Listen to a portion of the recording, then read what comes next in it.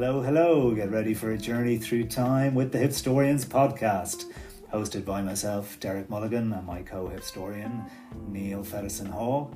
We invite you into our virtual living room for weekly fireside chats with world-renowned historians and authors. From ancient history to present day, the Hipstorians covers it all with guests who have lived and experienced the stories they share. Join myself and Neil as we whiz back and forth through time, exploring the truth behind historical events that turn out to be way stranger and more exciting than fiction. So grab a cuppa and get ready to be transported to another time and place. Tune in now to join our history-loving community. Here we go. Good evening, Derek. Another episode of the Hipstorians. Here we go. Yeah, good evening, Neil. This lady's going to be very interesting. She could go down as being a hip human as well. She's been through, quite a bit. She's experienced a lot of living. A lot of living, this lady, yeah.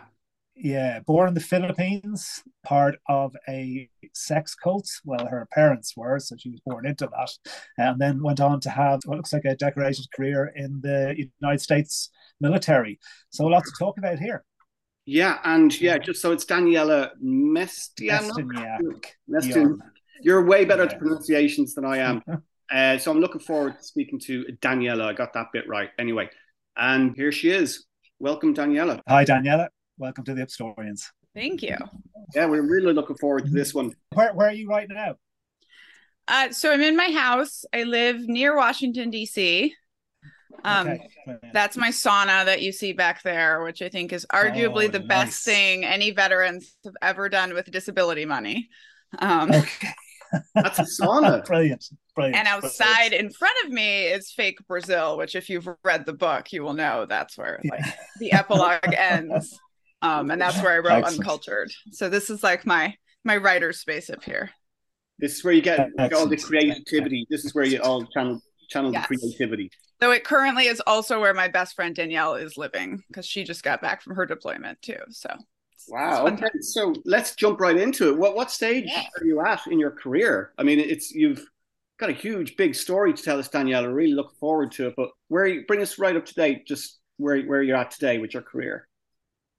Yeah. So I just published this book, right? It just came out last month. I am working on several new projects. I'm with the Macmillan Speakers Bureau. So I'm doing for like corporations, I do like culture talks. But I think what's unique about me is I really focus on where toxicities come from. So I find like most speakers, especially speakers on culture, they want to talk about all your good stuff. Most people that study organizational psychology, which I'm about to also complete my master's from Harvard Extension School in organizational psychology, but they focus on like operations, on moving forward. And I find that nobody focuses on the enemy, which is the toxicity, right? Like where these things crop up in our otherwise good groups. Because sort of this is my whole brand, right? Like nobody builds a cult, nobody joins a cult. They join a group, a gym, a church, a faith, a yoga practice, whatever it is that is like answering this hole in their soul. So again, I'm working on the end of my master's in organizational psychology, but I'm that person that I feel like focuses on the enemy of the operations, sort of like how I did in the military. And for an example of the enemy, like, because you used a few examples there in the gym, presumably in the workplace, and all these different places where people gather. Who and what is the enemy? How do you define that? Yeah, so I look specifically at toxic control, right? And how toxic control grows inside of otherwise good organizations. And there's one, little thing I give people that can be like a quick example, which is cults are always about labor, right? And toxic control in general is about getting your labor.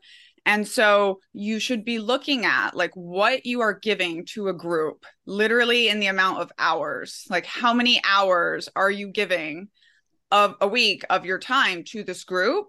And then what are you getting from it? Right? Because this is how these groups, which I think ultimately become cults, but before that, they get into toxic control. It's like you ramp up the transcendental mission. Cults are very good at building community, building purpose, right? Motivating people, like all of these things that humans want.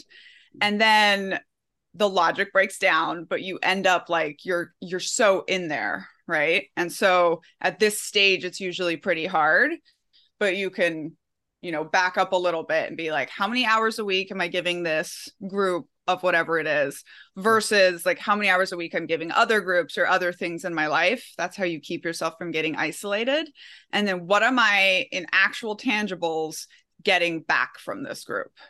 And then another good one for individuals, I think, is like, what are the exit costs, right? So if I leave, what does it cost me? And that's definitely not just money. That can be saving face. That can be losing community, which is one of the biggest ones, which of course I go through in Uncultured, right? So it's like, what, this from the individual level, of course, if you're the company looking to avoid this, you're going to flip it around. But from the individual level, like looking at your toxic groups, how much of my time is it taking? And what does it cost me to leave?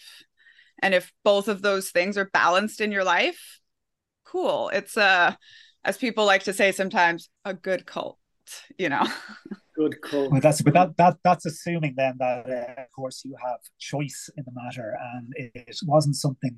Your story, you didn't have choice. You were born Correct. into this in Manila, right? So, yep. And like, what was obviously like being a toddler in a group like that? It's just normal, right? Everything is just as you'd expect it to be. At what point did you notice that this wasn't so healthy?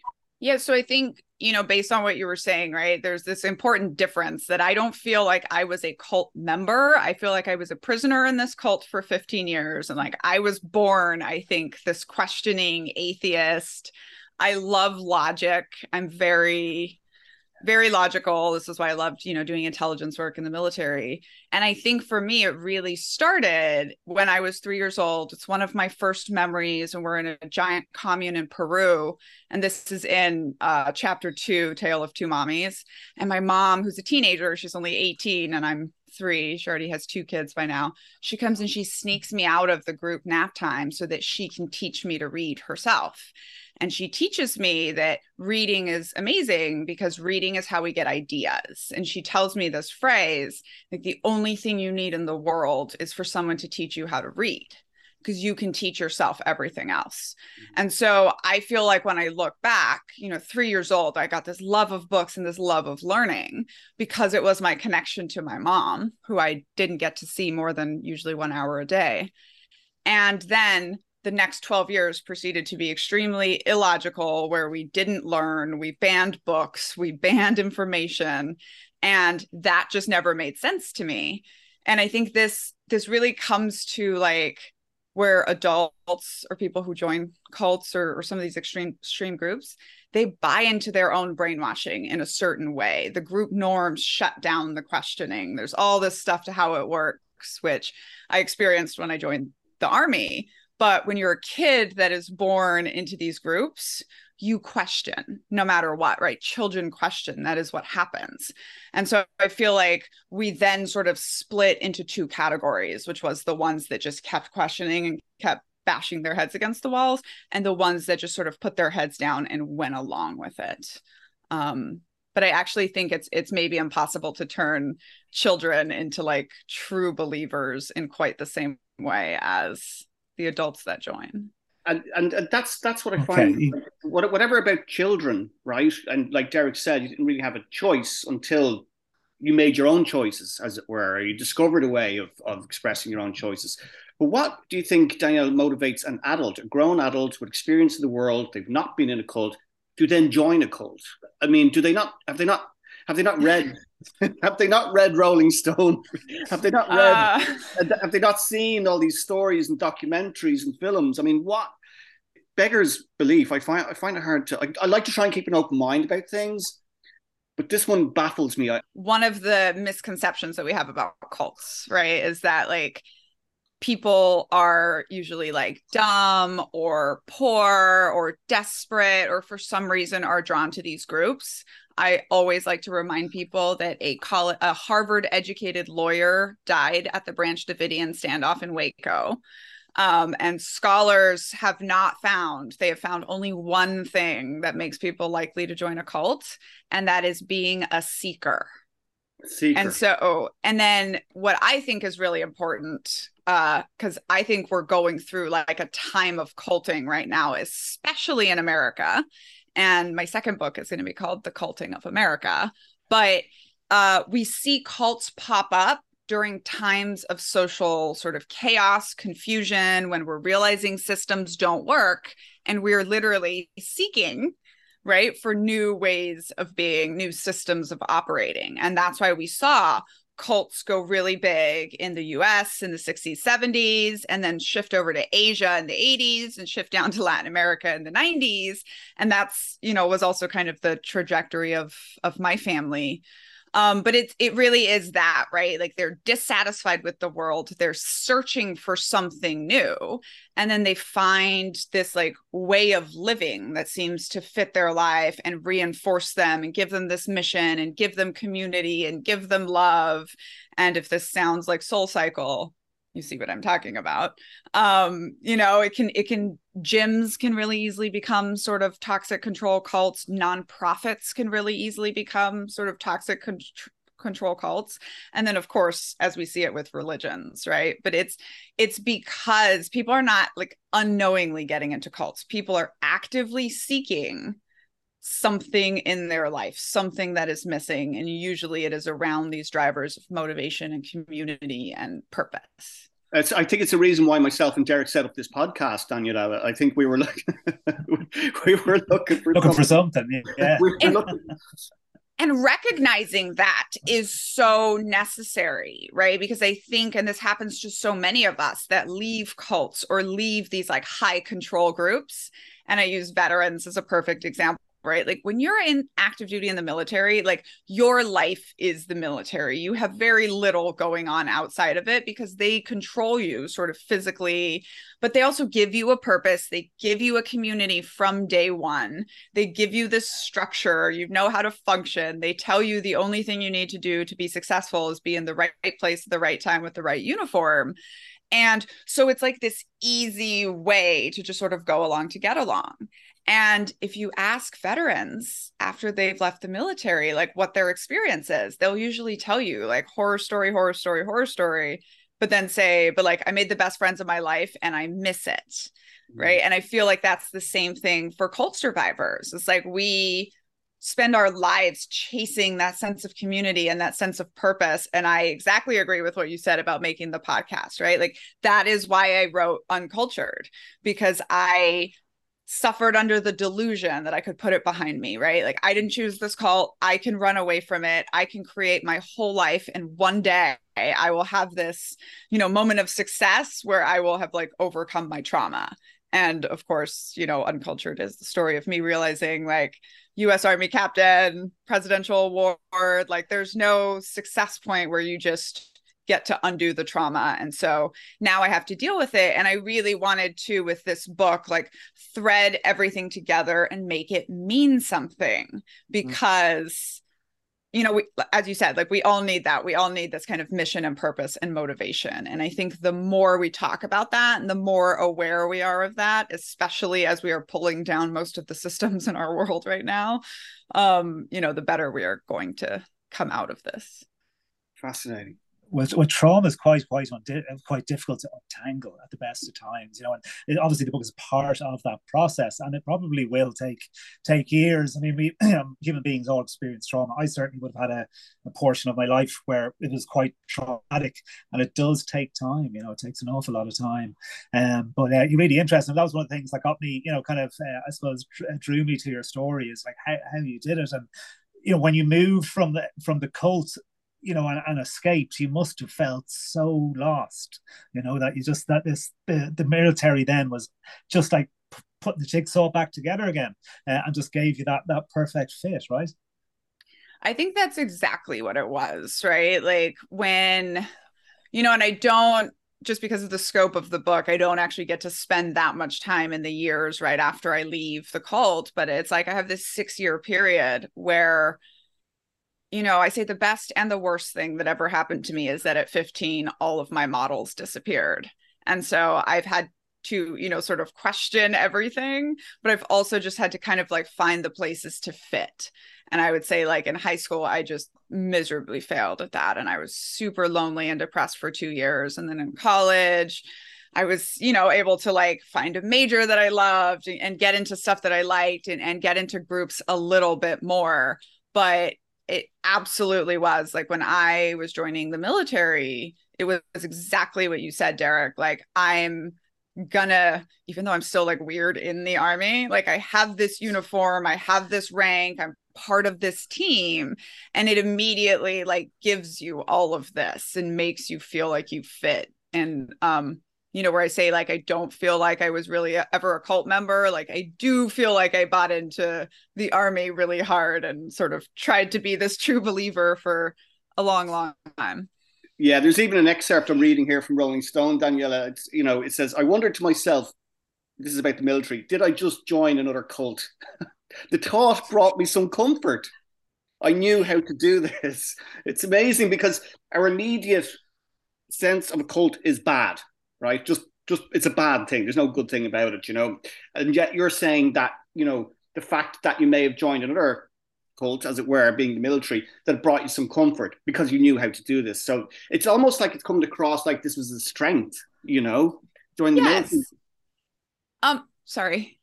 And sorry, just to finish that point, is that, it kind of, for want of a better expression, it almost prepared you. Like most people going to the military would probably struggle, but you had a bit of grounding, you had a bit of training to go into the military almost. Yes. And, on this point, I would say like it is like that, right? So first of all, nobody joins a cult on purpose, right? And so one of the ways that toxic groups will be like, well, you did it by choice, right? That's part of how we buy into our own, me joining the military is a good example of how we buy into our own programming, right? Because every time you're like, this is stupid, why are we doing this? You're like, I signed up for this, like I did this to myself. Which is something I never felt about the cult. So I felt more free to like internally question. And I think you're so right, Neil, about like how people think of cult as bad, right? And a lot of scholars don't use the word cult. They're like, that's just a slur. That's, having, and I agree that like having the discussion, is this group, is it or is it not a cult? That's the wrong discussion, right? We want to say like, is this group, does it have structures of toxic control, right? Is this group hurting people? Like there's these different questions we can ask without getting stuck on the word cult. But I've found like, even in studying groups, people don't think of cults as successful groups. They think of them as failed groups, right? And so like in organizational psychology, you don't study cults because, as Harvard told me, they're literally not, they don't consider them groups. They consider them sociological, societal problems. And I'm like, the children of God, like was 10,000 people that gave up everything in the world to follow this man and his craziness for 50 years. Like that is not a failed group. And they brought in millions and millions and millions of dollars, right? It's an extreme group, but it's a very successful group. We could say like terrorist organizations similarly, right? I always wonder why we don't spend more time studying like the motivations of suicide bombers. And I really think it's because people are much more comfortable putting things in like black and white, good, bad boxes. And I come at it with this different perspective of like, I grew up in a world where love was weaponized. So don't come at me with your values as a shield, right? Like what's really going on? Anything can turn toxic, I think. We're I can't speak for you, Derek, but I'm a Catholic. It's a predominantly Catholic country here in Ireland.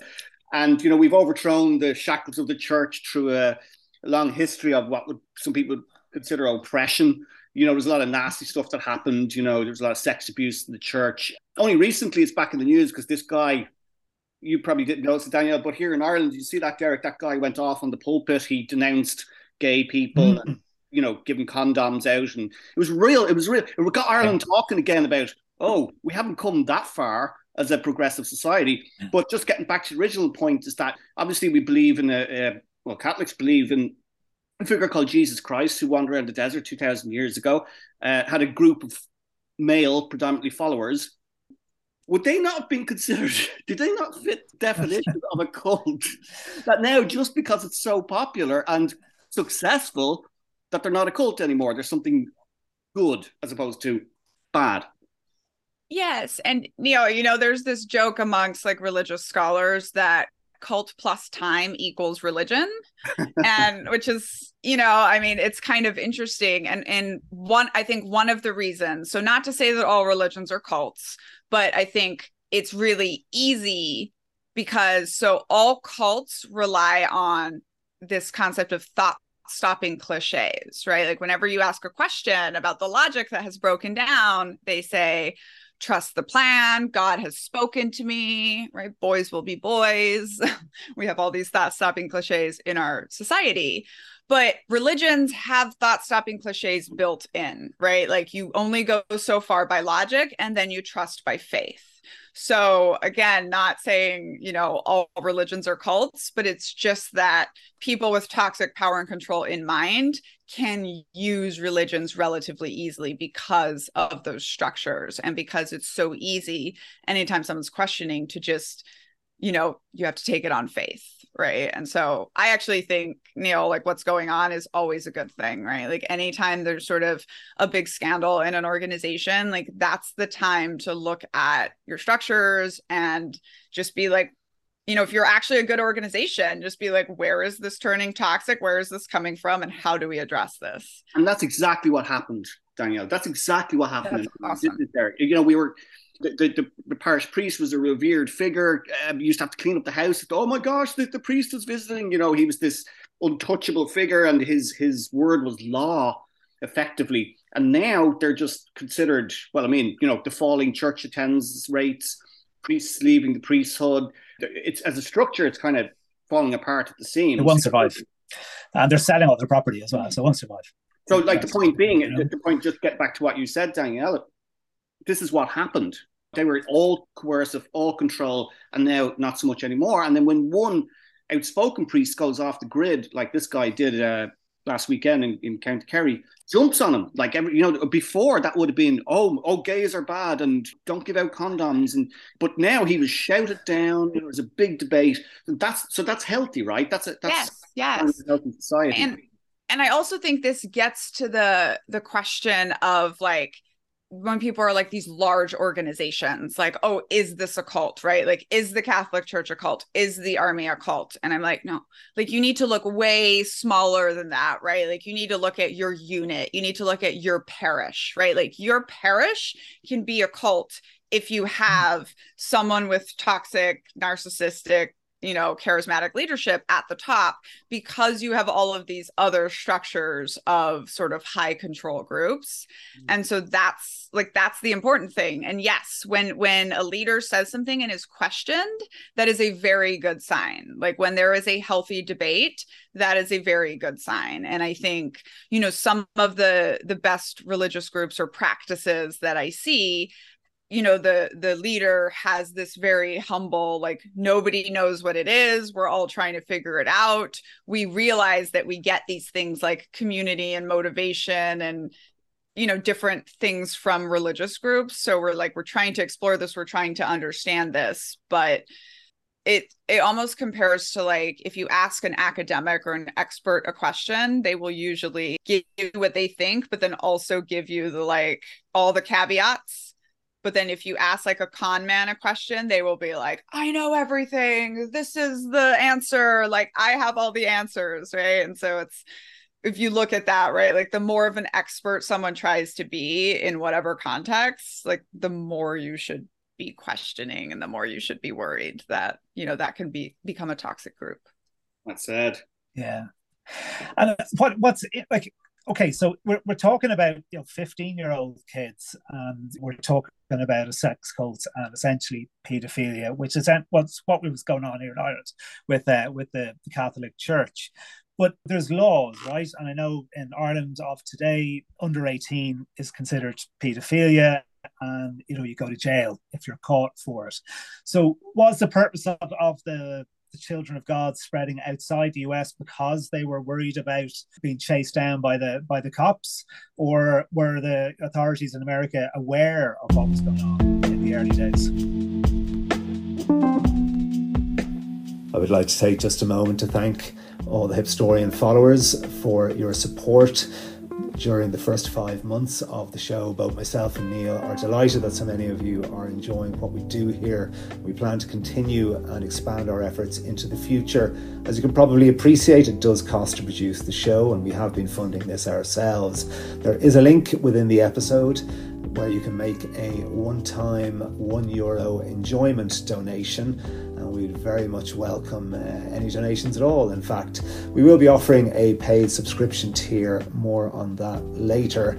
And anyhow, if you don't have it, don't worry, keep tuning in, we'll be here.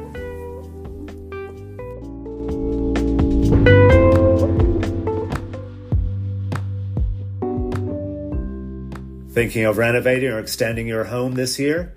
Perhaps something a little smaller.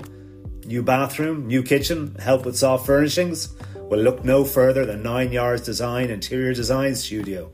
Based in Dublin 14, their services are for clients who want help planning and creating a beautiful interior for their home. They can do everything from designing the initial concept, scaled drawings, lighting design, colour schemes, soft furnishings and bespoke furniture, through to styling at completion. They have a wealth of experience working on different size projects, from one room to a full redevelopment, and can offer their services nationwide. So if you're looking for a touch of class, or that's something a little bit different that sets you apart from the rest, check out their work at 9yardsdesign.ie. No, I think it was both, right? I think that, first of all, they didn't get really into the bad sexual abuses, right? That sort of developed throughout a long period of, I would say, about the first decade. Where he just started introducing more, because the first thing you have to do is establish complete control of your followers and get them isolated, right? And then you start introducing your more and more, sort of extreme beliefs. It was becoming problematic to stay in the US just because cults were getting so much attention, right? Jonestown had happened, Charles Manson had just happened, and it's much harder to hide your large communes in the US. That's why we see so many cults coming out of Texas. Which is what he did, right? He gathered his followers in California, went to Texas, which is where they got this big ranch, and then my great-grandmother donated a house where the prophet lived. But then ultimately, yes, it was this idea of persecution, which cults rely on, true or not, right, to keep their followers dedicated. And in this case, it was well, we see what's coming. So now we have suddenly revelations from God to spread out all over the world. They've all changed their names to these Bible names. Right? To this day, most of us do not know the legal names of our abusers because we just called them, Uncle Jebediah, Uncle Jerry, Uncle so-and-so. So it ultimately was very effective, but it, I think, was started more in terms of let's hide from US officials and people that think we're a cult. And then by the time the really illegal stuff started coming along, in the 80s, it was mass levels of pedophilia. And then in the 90s and 2000s, it was just massive child labor for the most part. And they had a very good structure there for, trafficking children, laundering money, everything that they needed. Well, so a criminal organization for sure. And just out of curiosity, so where do River and Joaquin Phoenix fit into the story? Very interestingly, actually. So I want to say River Phoenix was one of the sort of the first group of children born, and then Joaquin Phoenix is a bit younger. They, their parents, they were all born in the group, and I think they left. River Phoenix was maybe 9, 10. Joaquin Phoenix was however much younger. So the first thing I would say is I had no notion of how famous he actually was until maybe a few years ago. We were told of it, from this perspective of they were backsliders. They went back to Satan and to the world, and he went off to, evil Hollywood, worshiping, Babylon the whore, which was America, and Mammon, which is money, and, the drugs, and look what happens. And these kinds of stories were very much used to keep us in line. And like the adults that joined the cult would write they called them traumatic testimonies. They would write their horror stories of whatever their life was before they found the family. And we would like read those growing up. And so it was all designed to like keep us scared that if we left the cult, we would just become like losers, drug addicts, etc. So yeah, that was the River Phoenix story I grew up with. And of course, you know, it takes you like a decade or more to actually question that and be like, you know, not that Hollywood's a wonderful place, but like maybe the childhood and the sex cult like also was a big part of this. And you know, I will say for our part, like almost all of us cult babies like we struggle a lot with just all kinds of different things. Like we have a lot of suicidal ideology in our group. And I've found like many people report the suicidal ideology starting around 3 or 4 years old. So when we talk about, you know, even within our community, people don't want to admit how bad it was. And it's like, well, when, you know, little tiny children are this desperate to just go to heaven, it's probably pretty bad. Yeah, absolutely. And I'd imagine, correct me if I'm wrong, Daniela, that an instinct of a cult survivor would be to lay low, to keep quiet, to kind of try and recover outside of the public domain. Whereas you've taken a completely different route. If I'm right in what I'm saying in the first way, that they do prefer to be quiet, then you've taken a completely different route by being bravely open and honest and dedicate your time to come on here, for example, and tell us all about it. So first off, am I right to say that cult survivors, their instinct is to be quiet? And secondly, if that's the case, how come you took this different route to be so open and honest and brave? Yeah, so I don't know if our desire is to be quiet. I think our desire is to find the next group. I think that's just very human. Like I tell veterans when they leave the military, like for the next 2 years, focus on who your people are going to be and what your next mission in life is going to be, because otherwise you feel pointless, right? So when we leave cults, we're looking for our next thing. We're trying to either deal or forget about the trauma. And so a lot of times it's be very quiet so you can fit in. But a lot of times people end up in sort of second cults or very, very religious in a different group, or, you know, super vegan and always evangelizing about it. You know, like people will get their cause and become like a crusader for that cause sometimes is very common. What I would say about my story too is next year it'll be 20 years since I've left the cult. So, you know, I was very, very quiet about it for a full decade. And it's actually one of the things I think with a lot of cult books is, you know, they get their book deal a few years after they leave the cult, usually because of the way they left the cult. And when I was writing my book with 20 years of experience and in hindsight out in the world, I felt like I could put more of it into context.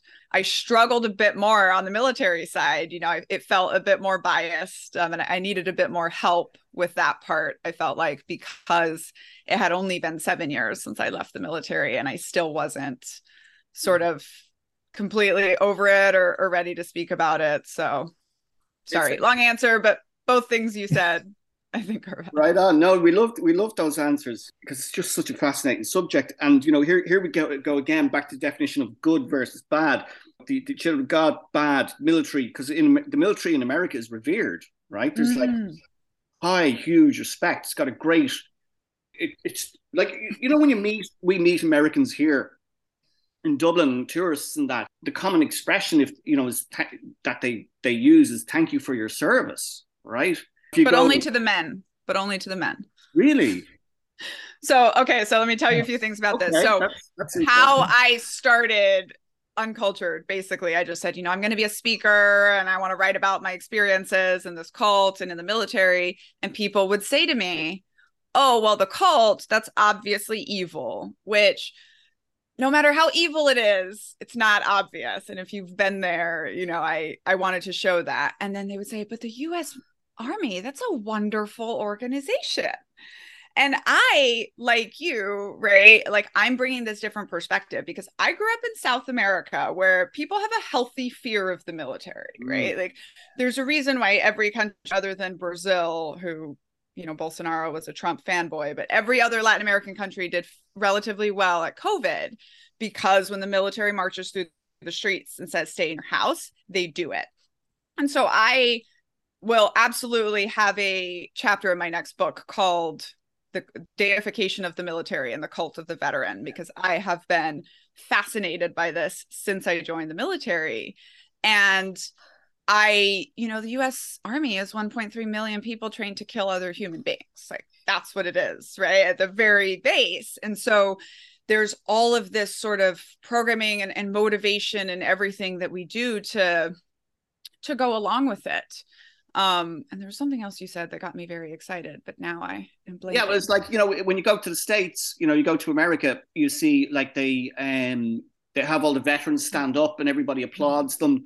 And there's that common expression that I've heard, thank you for your service, thank you. But you said only for the men. Oh, so that's what I was going to say. Okay, so I actually have been trying to place an article on this for Veterans Day, but it's hard because we are the invisible veterans. And when people say invisible veterans, they tend to be referring to women. And so another thread in Uncultured was me spending so much time thinking about the parallels between children in the cult and women in the military. And, I get told all the time, you don't seem like a cult survivor, even by people who've never met one. And I get told all the time, you don't look like a veteran. And I actually did this survey for 2 years while I worked at a veteran nonprofit, where I asked every veteran, what is the first thing civilians say when they find out you're in the military? And almost every man, without exception, is confused. And then they're like, why are you asking me that? It's thank you for your service. And almost every woman, without exception, was like, what do you mean? They say, like, you don't look like a soldier, or you two are pretty to be in the Army, or, well, they didn't make soldiers like you when I was going through, and so it becomes this thing I didn't learn until I started studying microaggressions, but it's called a micro invalidation, right? So like my husband and I, who both served, the same person that will say to him, thank you for your service, will say to me, you don't look like a soldier. And then I'm having to be like, well, I was, and kind of reinsert this. And one of the reasons I think this is very significant is because we don't know, right? We think we know what cults are like and cult survivors are like, but we don't. And we think in America that we know what the culture is like for the women, the daughters of America, when we disappear behind these high commune walls of the Department of Defense. And we don't, because we never tell the stories of women veterans. And we very much have this culture of like, you asked to be here, don't complain, don't talk about it, keep your head down. And I think that the statistics, the deification of the military is so, so high that the statistics of, 1 in 3, 1 in 4 of the women that wear the uniform are being assaulted. And I think it's much higher than that. Like, doesn't even seem to shock Americans anymore. And part of why I wanted to write this book was to sort of bring them through the culture and what it's like for us. Yeah, and when people, relate to it, then Daniela, did they say, yeah, you're hitting close to the mark here? This is my experience. Do other female soldiers say that to you? Do they? Oh, yes. So from women veterans, it's get out of my diary. Like, we've all heard this joke, right, about women in the military, they're a bitch, a slut, or a dyke. Like, we've all heard some version of this. We've all had to deal with the arguments of whether or not women like deserved to be here. And just like the simple fact, like you've never been called like female in your life. Like, your gender has never been so important until you join the military. And it just sort of becomes this exhausting thing that we're having to live with every day. I say that, my number one job in uniform was to make them forget that I was a woman so that they would let me do my job. And so I feel like women veteran absolutely agree. I've had a lot of male veterans say that they didn't expect to relate to the story as much, but because I'm talking about all the group dynamics, right? I'm emphasizing what it's like for a woman, or I say what it's like to be a sister in the band of brothers. But it shows you, it brings you through all these group dynamics. So I think male veterans relate to it just as much. And I'm also finding that, you know, regular civilians are relating to, because these group dynamics exist in every group. They're just pretty extreme, like in a cult or in the military, which is what I was trying to highlight. And I wonder, Danielle, that, you know, is this an American problem? Because for the example of in the Israeli military, they don't differentiate, you know, like they have a tank unit now that's completely operated by females, and their military are so proud, and the people are so proud of you know, they have mandatory service there, and everybody sees it as a badge of honor to do that, and the women are held as high regard as the men, you know. And we're seeing it in Ukraine at the moment. Interestingly enough, you see that the Ukrainian women are right up in the front lines with the men fighting the Russians, and they are as revered as the men. Maybe more so, maybe not. Maybe they're just seen on a level platform. So is it just an American issue, do you think? So it's absolutely an American sort of cultural problem, right? One of the, you know, interesting example I can give you, right? One of the most successful snipers of all times is a Russian woman. And one of the requirements for being a successful sniper in the American Army was to be very, very tiny, right? Because you need to fit in tiny places. Nothing about being like a man or a woman, but if you're a woman, you're much likelier to be tiny, right? And so this was the kind of thing, like as soon as they let women into actual combat roles, like finding people to train as snipers became a little easier, right? And it was only our prejudice. Like we have this example from as far back as World War II, and it was only our prejudice. And I mean, it really does tie into a lot. America is a pretty sexist country still. Israel was built a lot more recently. So not that it's not sexist, but it's a little less sexist.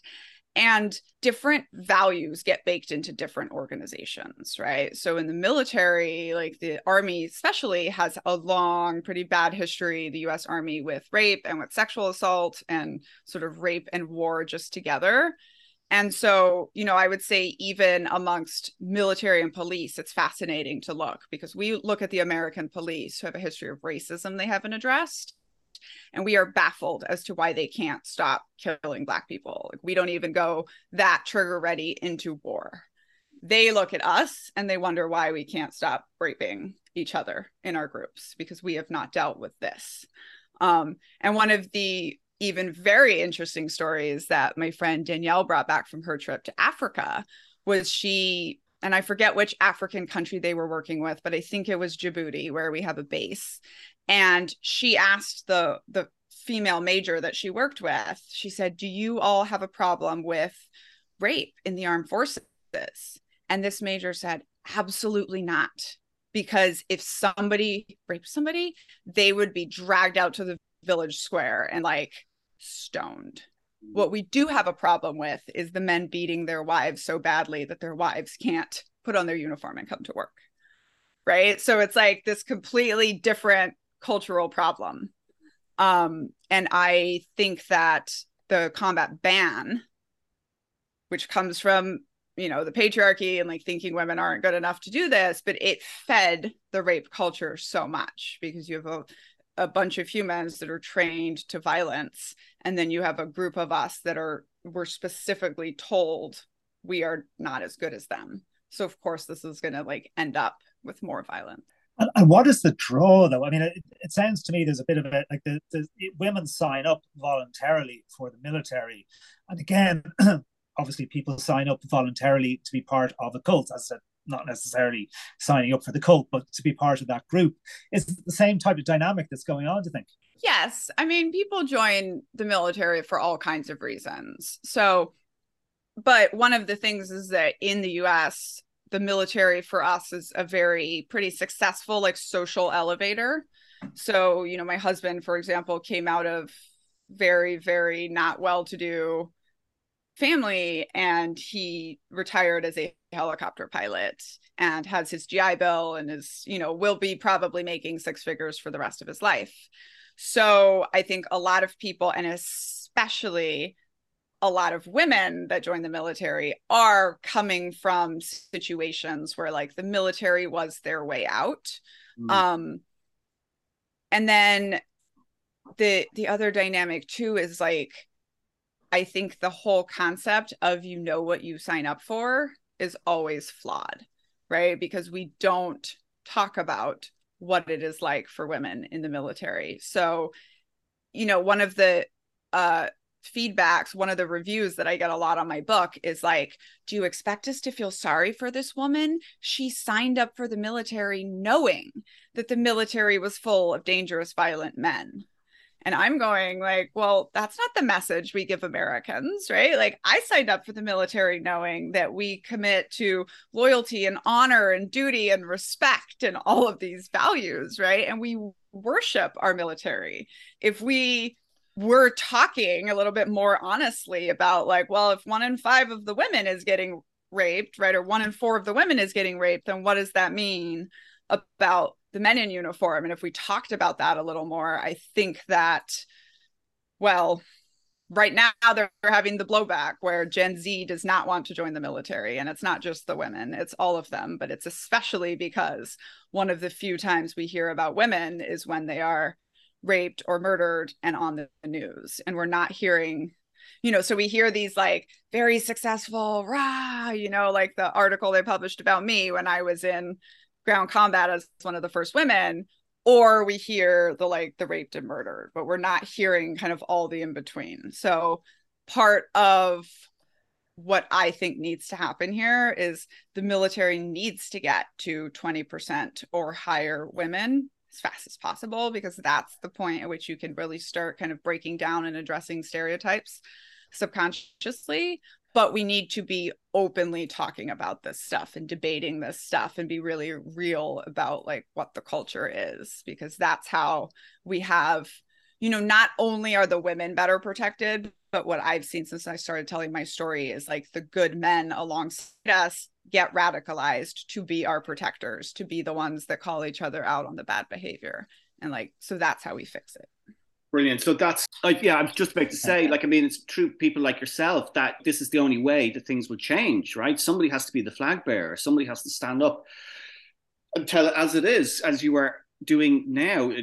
Is that what you see now yourself going forward, Daniel? Is you know, woman on a mission to change first the military, then society? Is like, do you feel like this is your goal now? This is your, you know, I try to be careful about missions, but a big part of the why me was because this woman named Vanessa Guillen went missing. She wasn't looked for, then she was found murdered, and I had this immediate reaction that, as you were saying, Neil, like somebody needs to put it all on the page and not like, Daniela, are you a proud veteran or are you a sexual assault survivor? It's like, you know, in Uncultured, you see me as the only woman going out on these patrols, and you also see me being pulled aside and told to watch my back against the 25 Americans that I'm going on patrol with.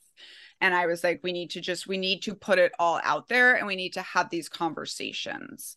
So I don't think my goal is necessarily to change the military, but I think it, you know, part of why I wrote this was to demonstrate to my husband, for example, that my experience was different than his, right? Because the military is literally created for 6'2", blonde, blue-eyed Tom Young to go through and be very successful and with very little friction. And that's what he did. But every sort of demographic you get away from that, it's harder and harder for you. And so part of what I wanted was to open the eyes and sort of radicalize, as it were, the good uncles, the good men that are just not seeing the problem. And then they can call it out, right? Like, because we signed up to be there, we asked to be there, we are still begging and proving our way in. So, you know, many women, for example, wouldn't feel they're on an infantry team. They can call someone out for an abusive joke. But if a man looks at another man, as my husband does all the time, and just goes, come on, dude, we're better than that, that dude's not going to make that joke anymore. Even though I could tend to take a pretty, you know, negative view of groups. I do think like most American soldiers are good humans.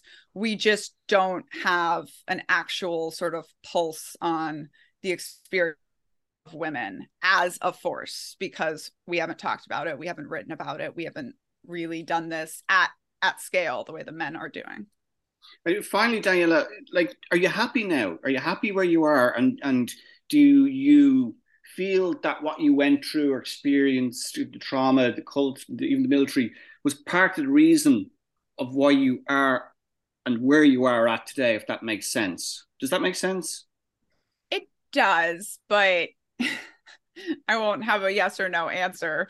I think part of the way we talk about trauma is a little bit of the problem. Like we talk about someone as a survivor or someone that has like come through it all and been victorious. And I feel like last Thursday I had a super successful book event, but I didn't get out of bed till 5 because it was just emotionally a bad day. Right. And so I am happy. I'm working on joy. I'm working on overcoming my trauma. I have a wonderful support system in my life. And like all of these things are good. And yes, of course, it is because of everything I've come through. But I always just like to caveat that with I still would rather go back and have the normal childhood. And, you know, I still know that I will be dealing with the effects of trauma for the rest of my life. And so will sort of all the people who choose to be in my life. Okay, well, I hope it makes a difference. Before we kind of wrap things up, I suppose, like where I mean, the family as the Children of God is called now, the Family International. Is there a lifespan on that? Is that going to run out of recruits? You know, are there people actively joining it still today? So I think they ran out of recruits in 2009. Or in 2009, they had this thing called the reboot, where they realized that basically they weren't getting any more recruits. As soon as the internet came in, I think it was the beginning of the end. And as soon as they actually introduced a charter of rights, which I write about in Uncultured, I think that was the beginning of the end, because you can't give people the idea of rights and freedoms without them pushing for more. And so in 2009, they kind of came out and just said like, hey guys, all that stuff we've been saying about like separate yourself from the world, like JK, go get jobs, put your kids in school, and like we will still be here to support you. So at this point, like most people just made their break with it, but there are still, 1,400 members. They're still bringing in like $1 million a year. My grandfather still runs the money.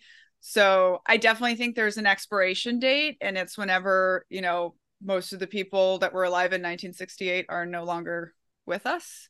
I don't think they're getting a lot of new recruits, but, they have many, many children. So even some of these 60, 70-year-old people still have 10 or 11-year-old kids that they're still raising according to some of these principles. It'll definitely expire, though, before the end of times. That's for sure. We know that for sure, yes. Well, listen, Daniela, we could speak to all evening. Honestly, one of our more intriguing guests. A lot of our guests are kind of, history related, and this is, not deep dyed in the wool history, but as far as we're concerned, history is right up to yesterday, and it's a very, very important message. A fascinating story, and very brave. And I want to thank you for your time and open honesty. Could be an amazing guest here on the Hipstorians, and thank you for that. Really, thank you for that. Fascinating. Thank you so much, and to this point, right, I think like the history of this is part of what's important, right? It's part of like, because I've had this experience, can I compare it to other things? But like, why aren't we looking at these groups as, like QAnon has been referred to as the world's first super conspiracy, like MAGA is definitely a cult, right? Like we have so much polarization. I don't know how it is for you in Ireland, but in America here, like it has gotten pretty bad. And so I really think like it is important to look at the work of cult scholars and like these groups and all this stuff that came out of the 60s and 70s, because we are in many ways experiencing it again. So thank you so much for having me. More than welcome. Carry on the good work. It's very, very important. Thank you so much. Yeah. And yes, exactly. Get it out there, folks. It's just, really, really important stuff, and a damn good read. Thank you. And I did, there's an audiobook. There's an audiobook too, if folks prefer that. The audiobook was recommended by the New York Times, so it's not awful.